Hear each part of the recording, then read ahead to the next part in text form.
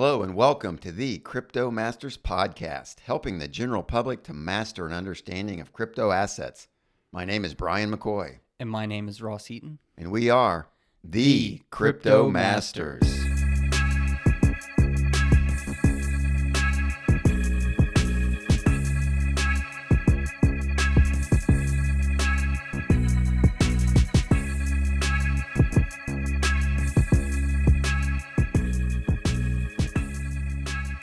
All right, let's get started. Our goal here is to provide information about crypto assets to help the public to make investment decisions in the crypto space. We don't try to predict short-term price movements, so this show is not for short-term traders. And we provide information about different crypto assets to allow you, the listener, to make your own investment decisions. And big disclaimer here, this is not financial advice. Not financial advice. All right, let's give our listeners a brief summary of our backgrounds because we bring different experiences and skill sets into the crypto world.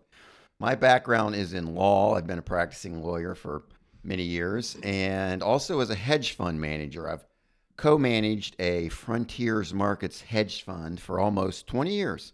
So my background is in investing and in equities. Very exciting, Brian. And I have a degree in computer science. I've been in software development roles, IT roles for about 6 years now, currently a data analyst. So I'm kind of bringing that technical aspect to this Crypto Masters approach. And, hopefully in the future, I'll have some blockchain and smart contract development experience to share with everyone here.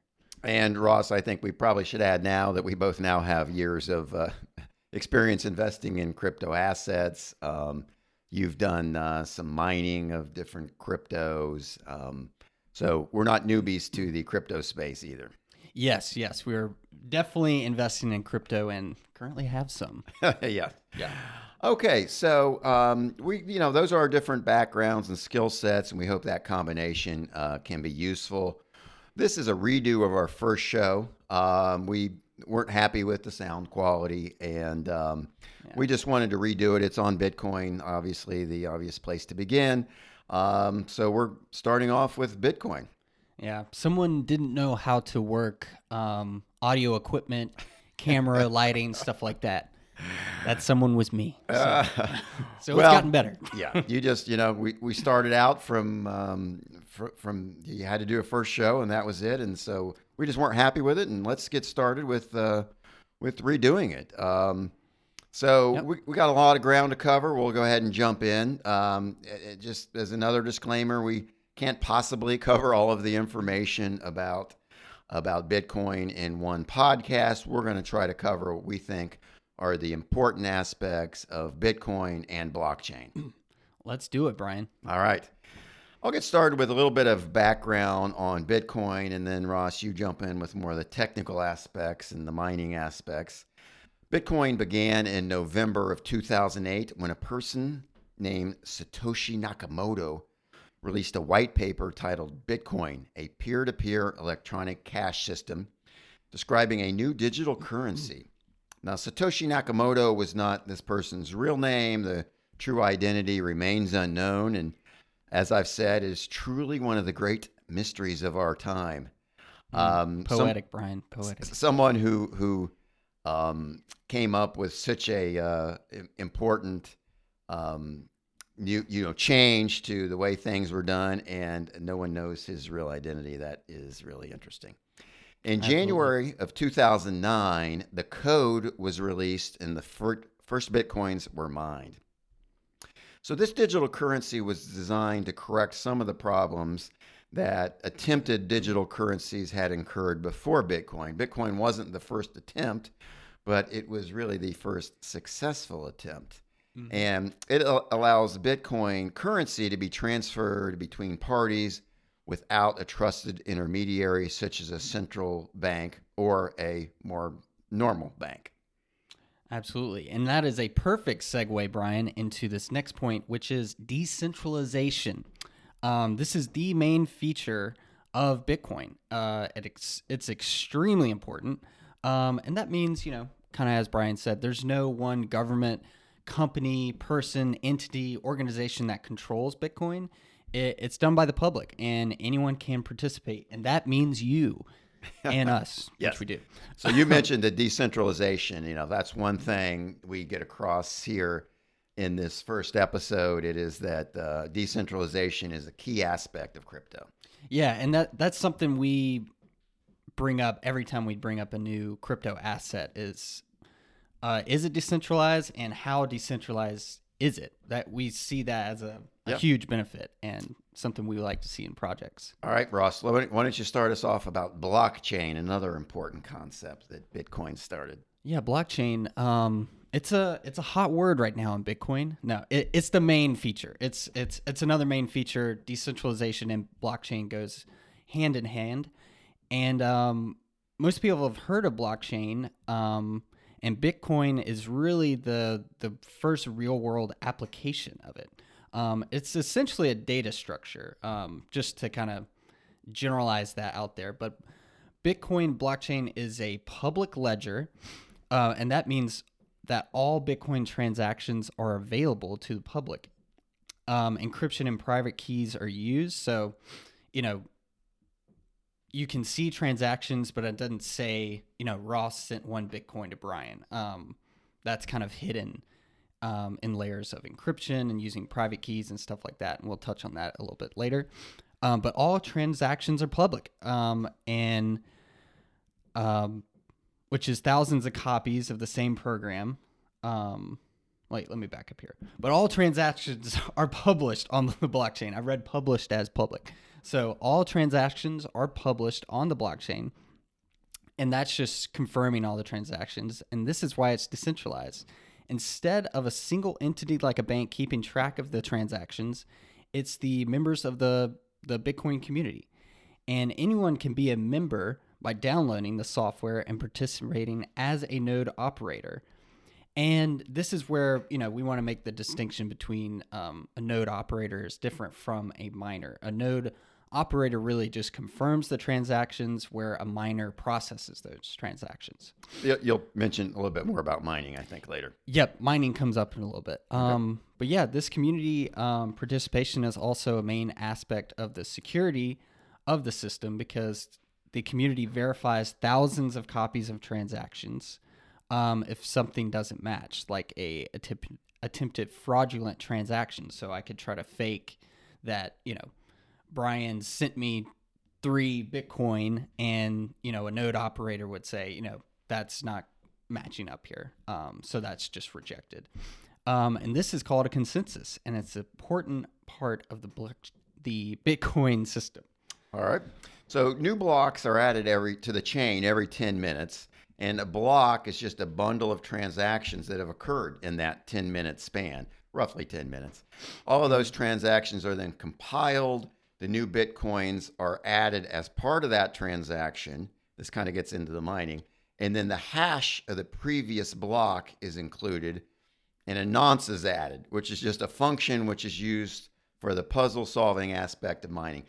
So that's just what goes into every block on the blockchain. And before we explain the winning miner that I just mentioned, let me talk about the hash and the nonce. So this is, getting a little bit technical about how blockchain works, but I also think it's important for people to know, because they just hear about, a puzzle is used to mine. What does that mean? We're going to try to just give you a really brief explanation of how that actually works. So a hash and nonce. The hash is a cryptographic process that takes almost any data as input, and it creates a seemingly random output, which is just a string of numbers and letters. So Bitcoin uses what's called the SHA-256 protocol, and that's SHA-256. And you can see this in action for yourself by going to a website. You can just search SHA-256 hash calculator. And I say this because it shows how this works, and it's very interesting.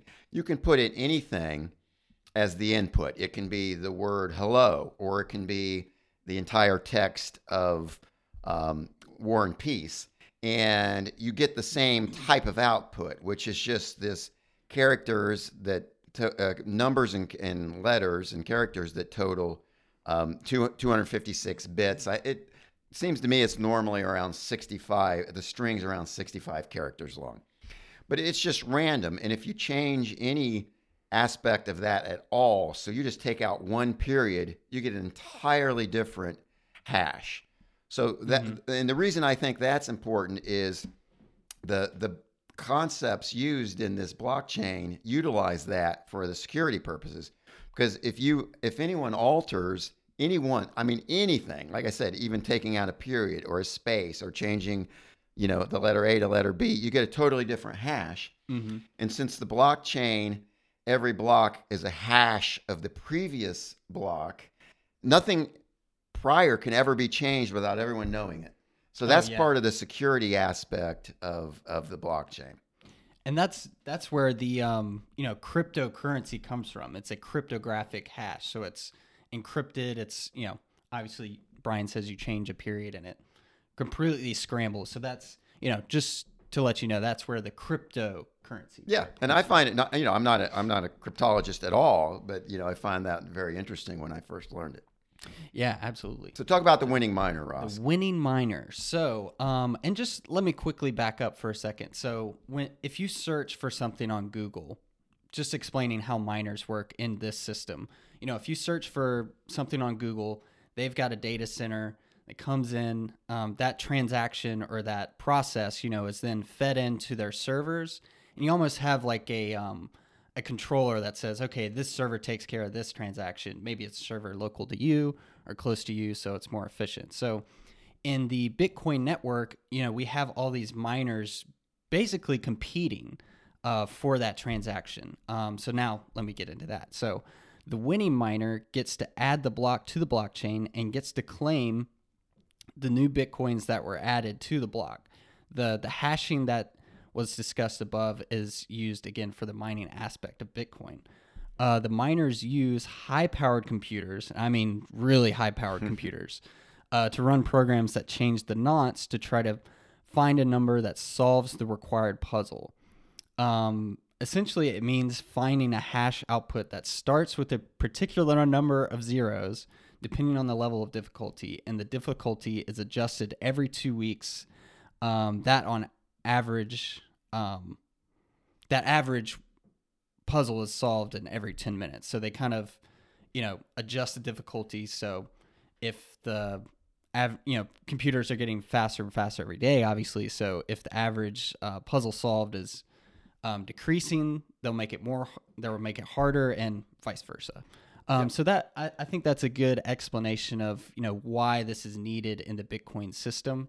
They're miners are kind of essentially competing with each other to solve that block. And that's interesting as well, because the solving of the puzzle is finding an output that starts with a certain number of zeros. And I got on one of those websites the other day and tried just changing things here and there, and it took me a long time to even come up with 2 zeros. And I think a lot of times, the puzzle, depending on the difficulty, is 7 or 8 or 9. I don't even know. But anyway. Yeah, it gets. And that's why the power is required, because the faster you change that nonce to try to find one that solves it, the better your chances are. And just to touch on another thing you said is the difficulty mining, the difficulty adjustment is a key aspect of Satoshi's whole plan. It encourages people to get back in when the hash rate goes down, when people aren't doing as much. Your chances will go up. Oh, I'm going to get in. So that has had a very profound impact on the success of Bitcoin. Okay, so let's talk reward and the halving. So from 2009, when it started, until November of 2012, the reward was 50 Bitcoins. Fantastic, right? And then in November of 2012, that's pretty darn good. It is by today's value. Back then, they weren't worth so much. So again, it shows the genius of the plan. In November of 2012, the first halving occurred, and so the reward was reduced to 25 Bitcoins. The second halving occurred in July of 2016, which lowered the reward to 12.5 Bitcoins. The third halving occurred in May of 2020, so the reward in current, as of this broadcast, is 6.25 Bitcoins. And the next halving is expected to be, it's not an exact time, in the spring of 2024 when it'll go down to 3.125. So right now, the Bitcoin reward in every new block is 6.25 Bitcoins. So let's talk about another important aspect, very important aspect, and that is the supply of Bitcoins. Yeah. There will only be a total of 21 million Bitcoins ever released. And it's done, as we said, on this halving schedule. And pursuant to that halving schedule, there's now more than 18 million in circulation. A large number of those have already been lost. So there's already 90% already in circulation. And it's going to continue to be released just by these smaller amounts after each halving. And so this is how we get to the scarcity aspect of Bitcoin, which is a very important feature. Oh yeah, and you can say Bitcoin is, deflationary with people, losing their wallets. I think we may mention the Bitcoin, or there's a guy in the news, that lost his Bitcoin wallet password. So, I'm betting he's going to lose whatever's in there at this point. Right. But yeah, so now we come to the question, so why own Bitcoin? Well, you can use it for transactions. You can buy things with it, but not a lot because the transaction takes some time to confirm, and its main use is really as a store of value. So that's like gold, but without all the problems with storing and transporting, the physical gold. The actual gold bars. And this is really why it's called the digital gold, because it's, this digital store of value more so. Yeah. So. And that's important. I mean, and let's, to be honest, this is probably a diversion from Satoshi's original vision, because he called it a peer-to-peer cryptocurrency. And it is used, and it can be used. You can buy things with Bitcoin. But as we mentioned, the transaction speed is slow at 10 minutes, and then maybe even longer if you need multiple confirmations. It's just too slow for a lot of day-to-day transactions. So it's really taken off as a store of value. And what that means is, if you think about why gold is used, why people buy gold, it's because it tends to hold its value, whereas fiat currency like US dollars or the euro or the yen can lose their value, because central banks can and do print more and more of those currencies. And we've seen that here. We're now doing this redo of this podcast after the coronavirus pandemic. And as we know, in response to that, central banks have printed a tremendous amount of new currencies. And that necessarily has the value of devaluing the existing amount of those fiat currencies. So, oh yeah, and in a way, we're kind of privileged, Brian, to be in the U.S. and have the dollar. But as we know, in other countries, especially Venezuela, I mean, they have some crazy inflationary aspects. I mean, so thousands of percent. Right. You have those countries that are just having tremendous problem with inflation.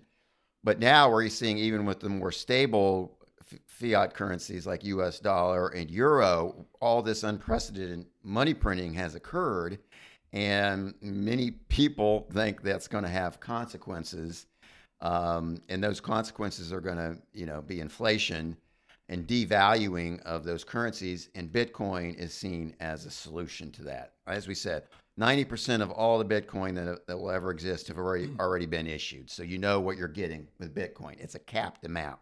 Fiat currencies have no cap, and there's the attraction for Bitcoin. Absolutely. So now let's briefly discuss some, as we see, significant developments with respect to Bitcoin. So first one I'd like to mention is there is the Lightning Network. Now, this is not a part of Bitcoin. It is, as we say, a layer 2 network that sits on top of or beside or below of Bitcoin to greatly increase the speed of transactions. And it has its own nodes, its own software, its own network, but it interacts with the main chain of Bitcoin.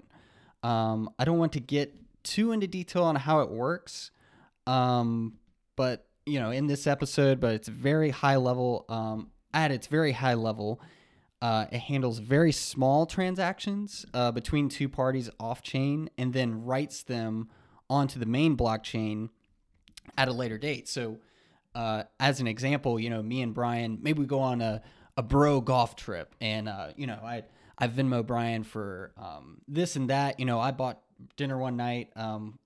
Me and Brian kind of I already said, I don't know why I said Venmo. That's just in my head right now. But we open up kind of a channel between us to kind of transact between us over the weekend, so we don't have to wait, and write that to the main blockchain. And then at a later date, we kind of bundle all those transactions over our weekend and write that to the main chain. So as you can see, you're probably asking yourself, why is the Lightning Network needed? And it's speed, it's scalability, it helps Bitcoin scale.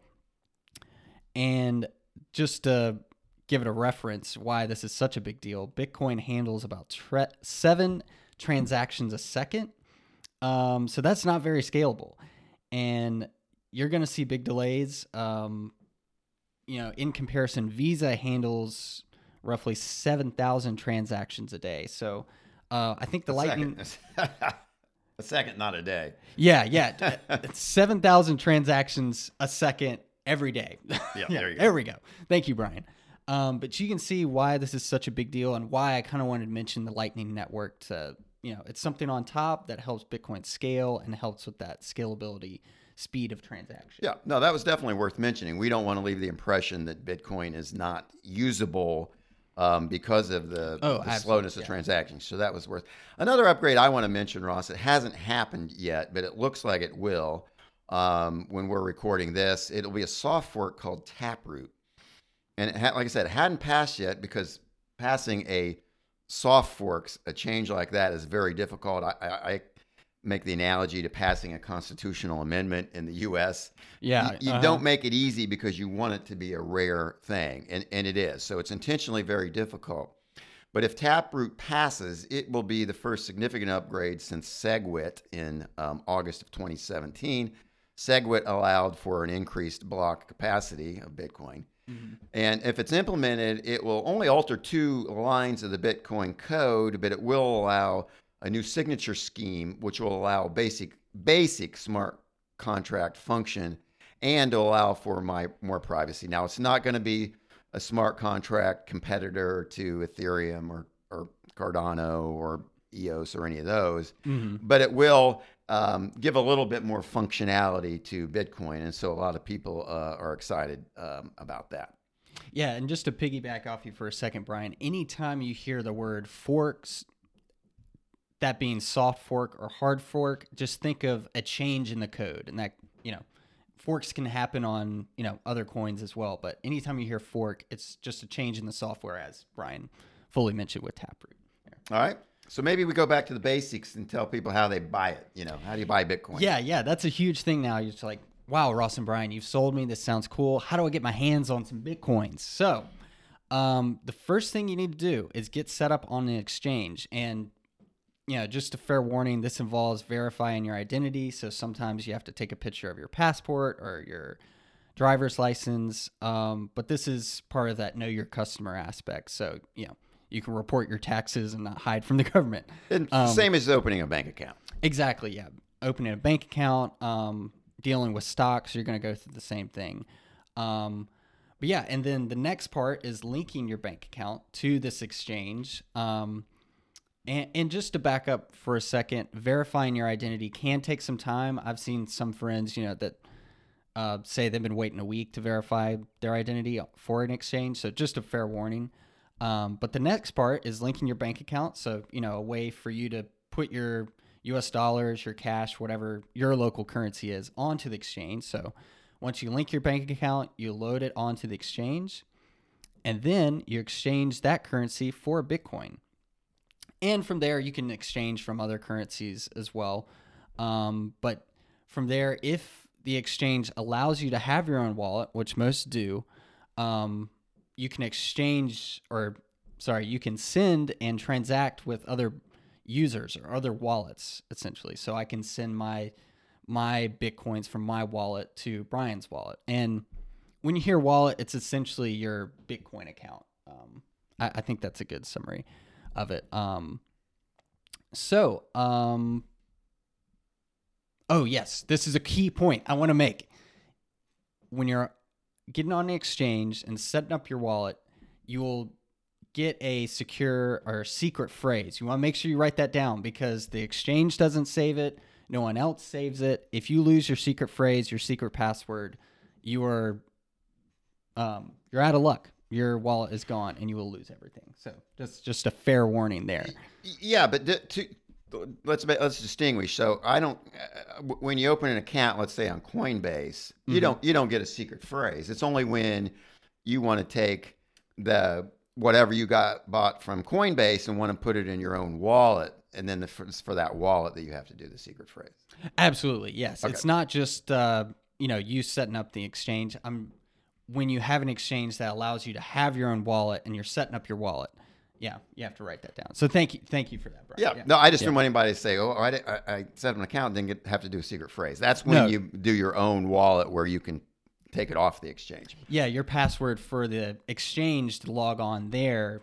If you lose that, you'll be able to log back in. You call customer support. So there you go. Thank you for that distinction here. All right. So name a few of the common ones in case somebody just wants to know where should I go.